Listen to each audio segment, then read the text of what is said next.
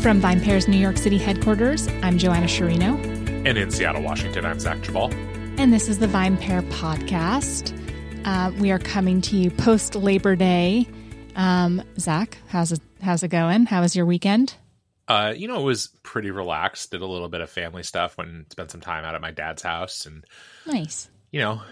Just nothing too major. It's also in Seattle? He lives outside of Seattle, but not about an hour and a half away. So a good drive for the day, but not too bad. But it's one of those things where, as we discussed last week, we didn't really get into this, but one of the challenges for me with things like this kind of holiday weekend are that going places with the kids is kind of like, there's like a very clear point where like going past a certain distance or amount of time of commute with them in a day is like functionally impossible. Mm-hmm. And weirdly, like both my dad and my mom, who are divorced, they like live in different places, but both of them are like right at the kind of outer edges of that limit. So like we can do a day trip to their houses if once in a while it's like kind of worth it to deal with the 3 hours in the car round trip. But much further than that, and it's like, we better be taking it overnight, which is kind of how I would feel even if we didn't have kids, but it's greatly heightened with children. So, there's a lot of car time involved to make a day like that happen, but it's nice. And, it's nice for the kids to get some grandparent time and the grandparents to get some grandkid time. So what's like the traffic situation in Seattle? I've been a few times, but I can't. Is it like notoriously bad? Oh, God. Oh, I see. I mean... no one really cares enough about the nuances of why going places in the greater Seattle area right now is rough, but you have this mix of like, and a lot of construction. You have, my dad actually lives across Puget Sound, so we sometimes would take a ferry across. We didn't this time because it's just because the ferries are themselves dealing with like real issues with labor issues, and they're running fewer ferries than they used to. And when you throw in it's a holiday weekend, it's just, there's such a shit show that I'd rather deal with the traffic, which was pretty brutal. But we have a day to day. It's not so bad for me, for us, but getting through the city when people are trying to do it en masse is really hard. The people who designed the federal highway system did not anticipate perhaps Seattle's growth as a city. And shockingly, I-5, which is, the main freeway through downtown Seattle, goes down to 2 lanes basically through downtown Seattle, which is a design flaw, as it turns out. Hard to make that work. Everything else is like an exit lane. And it's just a mess. So anyhow, that was a part of the day where I was like, I really need a drink. And so then what did you drink? Have one. Yeah. So a couple of things for me, I don't know why, maybe we will eventually get to this on the podcast sometime, but like this weekend, Labor Day weekend, always feels like a very like beer kind of weekend for me. Yeah. I mean, I drink beer year round in various forms, but like there's something about it, and maybe just the kind of like, it's not the true end of summer, but we had really nice weather, which was great. And I just was like, I want some beers. So I drank a couple of different beers from some local breweries. Pilsner from Chuckanut Brewing, which is one of my favorite local kind of Pilsner-y style beers, just really clean and crisp. They make it like, Pilsners, I think we've covered on the podcast before, fall into this interesting category to me, where sometimes the gap between like a really great Pilsner and a like goodish Pilsner doesn't feel very big, but when you have one, you know it. And I think the Chuckanut Pilsner is really like a great one. And then some hazy IPAs, the Head Full of Dynamite from Fremont Brewing, I've talked about on the podcast before. One of my kind of consistent go-tos. And I'm very excited. We're getting close to one of my favorite times of year, which is fresh hop beer season. Yes. Most of the breweries around here have started making those beers, but I don't think anything has hit the shelves yet. I think probably a week or so out from that. And then I will probably be talking about those beers on the podcast plenty, because I make a point to drink them. Yeah, I feel like it was just yesterday that we were talking about these last year. Time they were very good. Goes by, Joanna. Yes. What about you? What have you been drinking? So a few things that I've had recently that have been really great. I feel like every time I now talk about sour beers, but I did have another really good one from Talea here in New York called Tart Deco, which is a peach cobbler sour IPA. Definitely not like a beer for every day, but it was kind of very fruit forward, but not too tart in a way. I feel like a lot of sours are. Has a nice sweetness to it, and feels very, very decadent, Cool. but not heavy. That was really great. And then got dinner recently and had a pet nat, a German pet nat called Kiss Kiss Maddie's Lips, and it's from Staffelter Hof is the winemaker. Okay. 100% Pinot Noir, and that was really good. I haven't had a pet nat in a while. We don't talk about those a ton at VinePair, but that was really good. Not too funky, but had a nice freshness to it. So that was good too.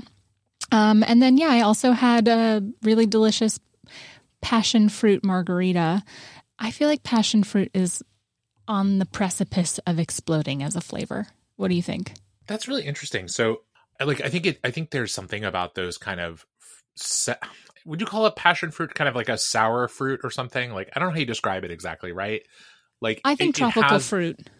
But it's not like a tropical fruit in the way that like mango is or something. Well, maybe more like pineapple in a way where like the tartness of it is a big part of the flavor profile. And that I think definitely fits into the kind of, the sort of mood of drinkers right now where like there's an exotic note to it or like that tropical note to it, but also tartness. It's not kind of luscious and sweet. And so, I've only ever had passion fruit as like a beverage flavor. I don't think I've ever like eaten one. I'm not even really sure what you do with I've had like a passion fruit sorbet and stuff, but again, like never had the fruit itself.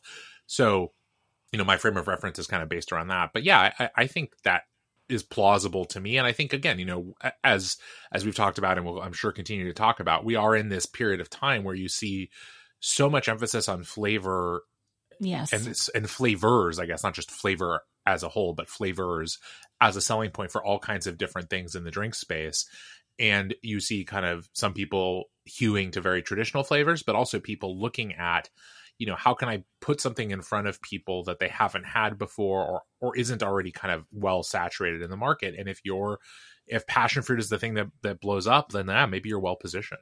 Yeah, I think that's a really good point. But I do feel like I've been seeing it in different iterations a lot more recently. Interesting. Before we get into this week's topic, I just want to add a brief note about last episode in which we discussed the pina colada and failed to reference any of the new data that actually shows that the pina colada is increasing in popularity with 87% growth during the second quarter of this year.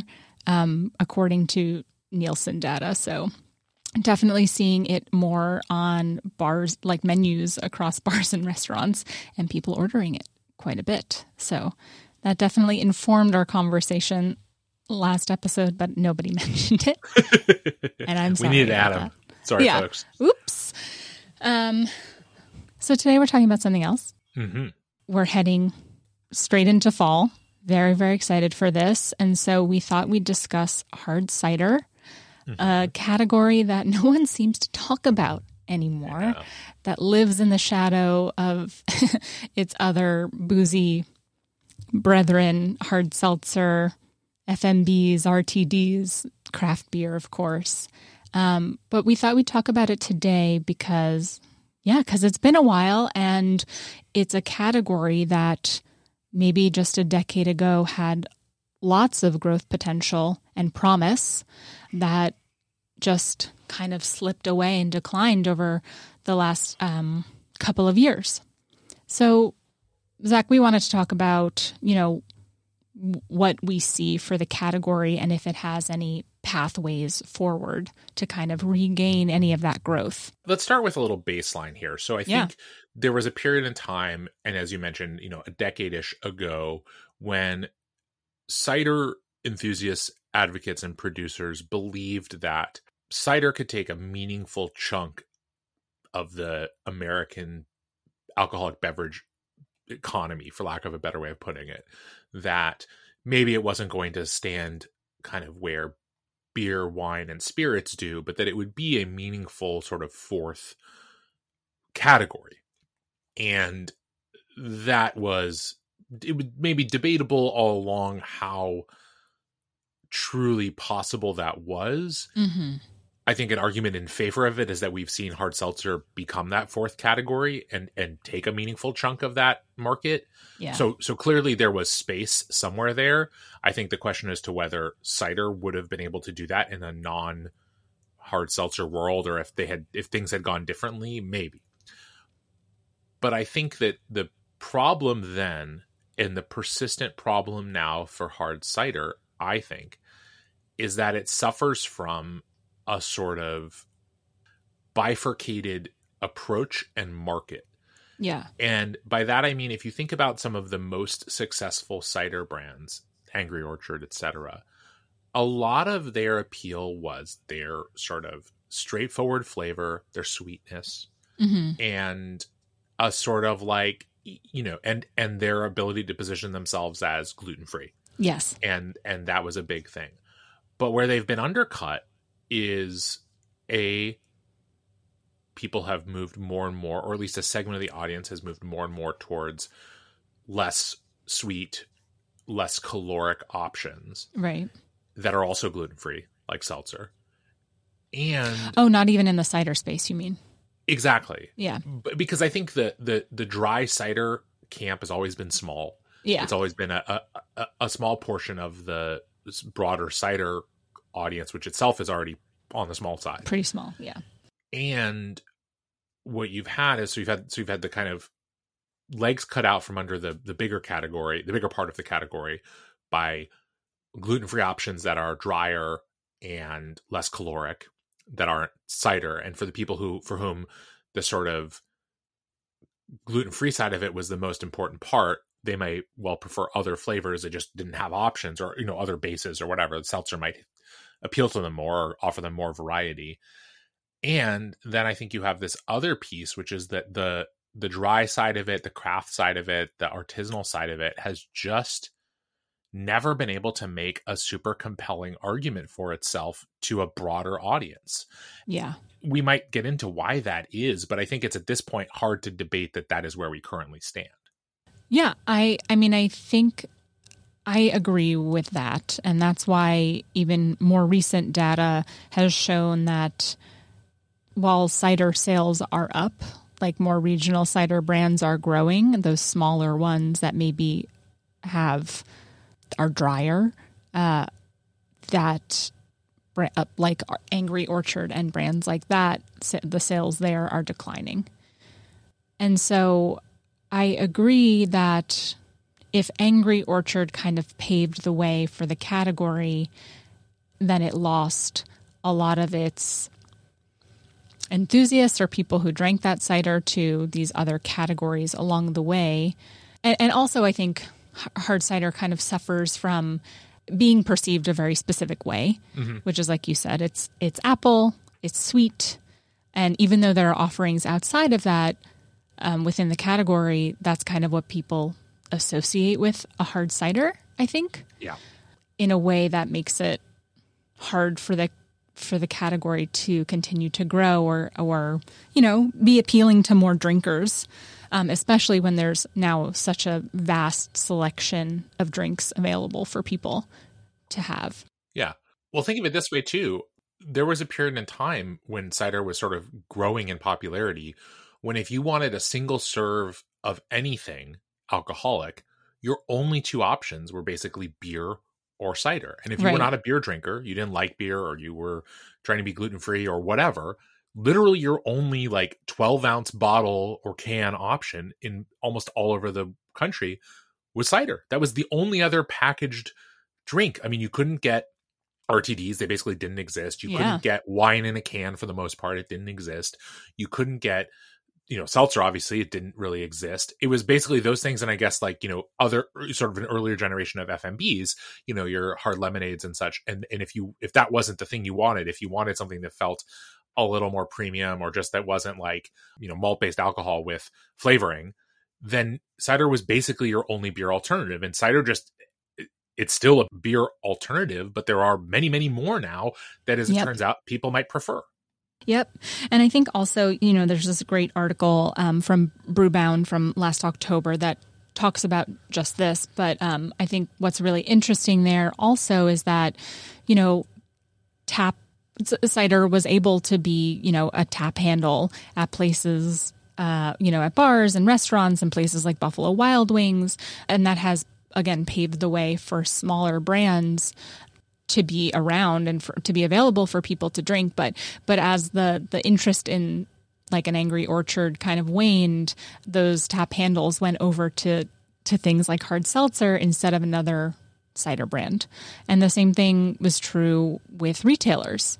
Like if people aren't buying that Angry Orchard, they're less likely to replace it with another or continue to grow their cider selection, and instead are just replacing it with more popular categories that have more promising growth, like hard seltzer.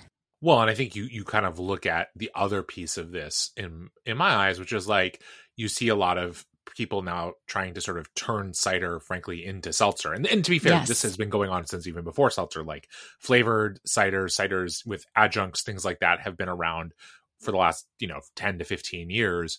And part of this is, again, to come back to this sort of idea of this bifurcation of cider, you have, for lack of a better way, the people who have treated sort of apples as and all that as sort of the base material, but not really the centerpiece of what the finished product is about, or at least they're not sort of precious about it. And then you have the sort of craft side that's looking at traditional cider apples and, single vintage ciders and all this kind of stuff, which is cool, but I think almost not really worth spending a lot of time on for the sake of this conversation, because it's such a small market. And I think something that we both enjoy, but I think also like is perpetually going to be a kind of niche thing, which is great. We like niche things just fine. Mm-hmm.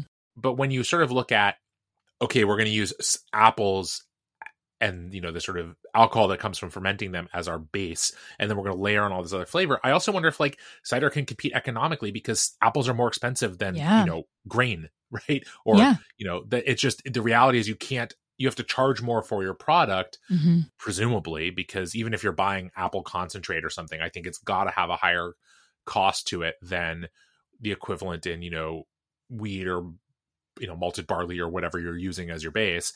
Yeah. And that part of it makes it really hard to stand out. Now there might be some paths forward. We'll, I think, get into that in a moment, but like functionally, I think one big piece for what we're seeing now is just like, will people care that it's technically a cider and not a seltzer or whatever? Maybe. I don't know. Yeah, that is a good question, because like you mentioned, we're seeing a lot of the innovation in the category echoing or mirroring what we're seeing in the hard seltzer space, which is, different flavor packs, something like higher ABV or stronger versions of it, like we see in hard seltzer all the time. I do think that even, I don't know, I just don't see it working. I think it can try.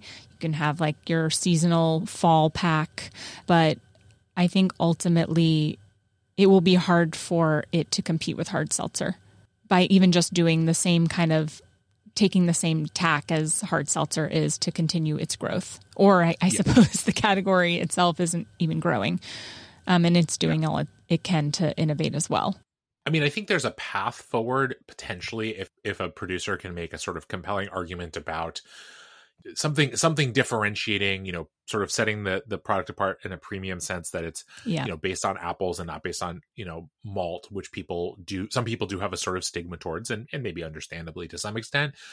But it just feels weird. Like, I think we both looked at this. There was a piece from March by Beverage Industry that's like, kind of this beer report. And like, you see all these sort of products that we're seeing out here. And it's like, you're like got a strawberry lemonade light cider or cucumber agave light cider, and it's kind of like, what is this product, right? Is it like I think someone might pick it up, it might be good. This isn't a sort of a question about the sort of overall absolute quality, but there is a sort of question of like, what part of this of this being cider matters to anyone? Yeah, I think it as a category, it has a number of different challenges, many of which we've spoken about, like the premium part of it as well, it being more expensive and it needing to be considered more of a premium product, but then it's competing against things like hard seltzer and other malt beverages.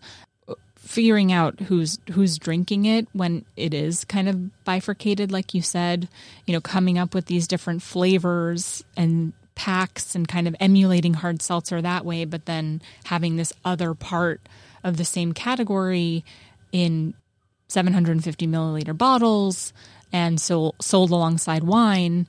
I think it just makes it really, really confusing for consumers to kind of understand the occasion for hard cider. Well, and I think the last piece of this is, or a last piece of this, at least in my eyes, is that there's also this kind of problem of how are you reaching these drinkers in the first place, right? Right. And if you're craft beer, say, your answer to that question is, in large part these days, tap rooms, maybe right. beer bars. And you mentioned that cider has had a really hard time holding on to taps, even in this world where, draft beer, et cetera, is not as important just because of changes that have happened since COVID. But even so, it's still a big part of the market. And so if you don't really have, tap handle space, and your product is going to kind of get lost in the shuffle on shelves if it even gets there among many other canned or bottled products these days, it's kind of like where do people even come across this stuff, right? Like you kind of are looking for this sort of mythical customer who wants cider but also wants flavor but wants premium but also wants like it's just I don't really know who this person is, or I'm sure they exist. There are some of these people, but at the core, I guess that's an Apple pun. I didn't even think about it.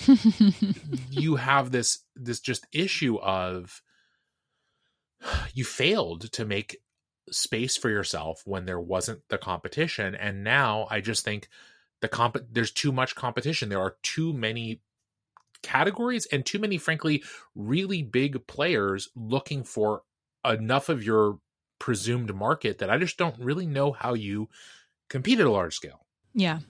I mean, I think also what we've been seeing then, and this is not a large scale, this is in smaller regional brands, but seeing them extend to other categories like hard lemonade or hard teas, and going outside of their, again, core offering of hard cider to attract drinkers in a different way and hopefully bring them to the category, which I think is interesting and that's tough. That's kind of a tough thing, but yeah, again, I would love to hear more from people or cider makers who deal with this challenge kind of firsthand. Well, and I want to kind of add one or ask one last thing of you, Joanna, which is before we kind of wrap up this conversation, taking a moment to look at that piece of the market that I previously dismissed, the people who are really interested in these sort of not just craft, but really kind of, I guess, artisanal ciders, small production, maybe made from heritage cider varieties or that are playing much more in that space, that are frankly much more analogous to wine than they are to beer, FMBs, canned cocktails, etc. Do you think that side of cider has any room to sort of take a space from wine? Because I actually think that's more plausible to me than the other side, but I want to hear your thoughts first. I think in a very specific way, and it's in the context of the natural wine conversation, which is something that we've discussed before, but kind of cider paving the way or being a gateway for natural wine. And now, I think they're very, in some cases, they're very similar in terms of flavor profile. Obviously, cider is made from apples, but like you said, sometimes other fruits are added in. And I think that is probably its biggest area of opportunity, because in terms of still wines or fine wines, that I feel like it's hard to compare on a shelf, to get somebody who's coming in for a fine wine to opt for cider instead. But if you're going in for a funky natural wine or a pet nat or something like that, I could easily see somebody picking up a nice bottle of dry cider. Yeah. Well, and you're already seeing some kind of hybridization of the category as is. I wrote for the site a few months ago about this sort of category of what I called multi-fruit wines, which are basically wine grapes co-fermented or blended with some other fruit, often apples or pears. And there are reasons for that. We'll link to the piece. You can go read it. I won't repeat it on here. But that whole, again, very small kind of category of drink at this point. But that whole notion, I think, is part of the reason why maybe you'll see a little bit of growth on this side of the market, why we are seeing growth on this side of the market, because the line between, natural wine and natural cider is pretty, it's really just a matter of what the fruit source is. And I think if you're doing some of the same kinds of fermentation styles and whatnot, you're going to get a kind of similar tasting product either way. The other possibility is, and this is more speculative, I don't really know the answer to this, probably should ask around, but I wonder if there are some climate change / sort of smoke related reasons why cider might be a little bit sturdier in the American West than grapes. I don't know. It's quite possible that smoke taint is a thing that happens to apples as well. It wouldn't shock me to find that out. Maybe seasonally it would be different. No. Well, I mean, possibly, but again, like I said, I've never even seen anyone discuss it in the context of apples. That doesn't mean it doesn't happen. It may be that it's a real issue. I just have no idea. But it is true that the harvest may not quite align. Although I think they're within the same. They're not that far apart. I don't believe. Apple harvest season is now-ish, as is wine grape season in most places. But it may just be that category, that base is more robust, and so maybe people don't just go away from fine wine. I don't think that will happen, but maybe there are people for whom again, especially producers here in the western part of the United States and other places that are struggling with the risk of smoke damage in some years, if not most, that producers that can offer a product that has artisanal quality, is site specific and interesting and complex, that doesn't run those same risks. If it doesn't, again, purely speculative here, that might be, again, a way over time to gain some market share. Because I'll speak to here in Washington State, a lot of what were historically apple orchards, now granted for table apples, not for cider apples, but still what were historically apple orchards were ripped out and replaced with vines, because at some point wine grapes became a more profitable product than apples. It's always remained somewhat close. I mean, apples also command a pretty high price, but if that math swings, people will make the opposite decision at some point. They'll have to, presumably. So I don't know. I think the craft side of cider, the fine side of cider, has some continued room for a little bit of growth, but as mentioned earlier, it's a smaller part of the cider market as a whole. So it's not, I think, something that cider as a whole can be that excited about. Can rely on, yeah. I don't see it happening on a large scale, the same way that we saw what happened back in the early 2010s with the category. But we'll keep tracking it. Of course. And if you have thoughts on hard cider as a category, if you have any hard ciders that you love, please feel free to email us at podcasts@vinepair.com. And otherwise, Zach, I will talk to you on Friday. Have a wonderful week. Sounds great. Thanks so much for listening to the VinePair Podcast, the flagship podcast of the VinePair Podcast Network. If you love listening to this show, or even if you don't, but I really hope that you do, as much as we really do love making it, then please drop us a review or a rating wherever it is that you get your podcast, whether that be iTunes, Spotify, Stitcher, anywhere. If you are listening to this on a device right now through an app, however you got this audio, please drop a review. It really helps everyone else discover the show. And now for some totally awesome credits. So, the VinePair Podcast is recorded in our New York City headquarters and in Seattle, Washington, in Zach Gebal's basement. It is recorded by Zach, mastered, and produced by Zach. He loves all the credit. Keep giving it to him. Drop his name in the reviews. He's going to love hearing how much you love him. It is also recorded in New York City by our tastings director, Keith Beavers, who is the managing director of the entire VinePair Podcast Network. I'd also love to give a shout out to our editor-in-chief, Joanna Sherino, who joins us on every single podcast as our third and most important host. Thank you as well to the entire VinePair staff and everyone who's been involved in making VinePair as special as it's become. Thanks again for listening, and we'll see you next week.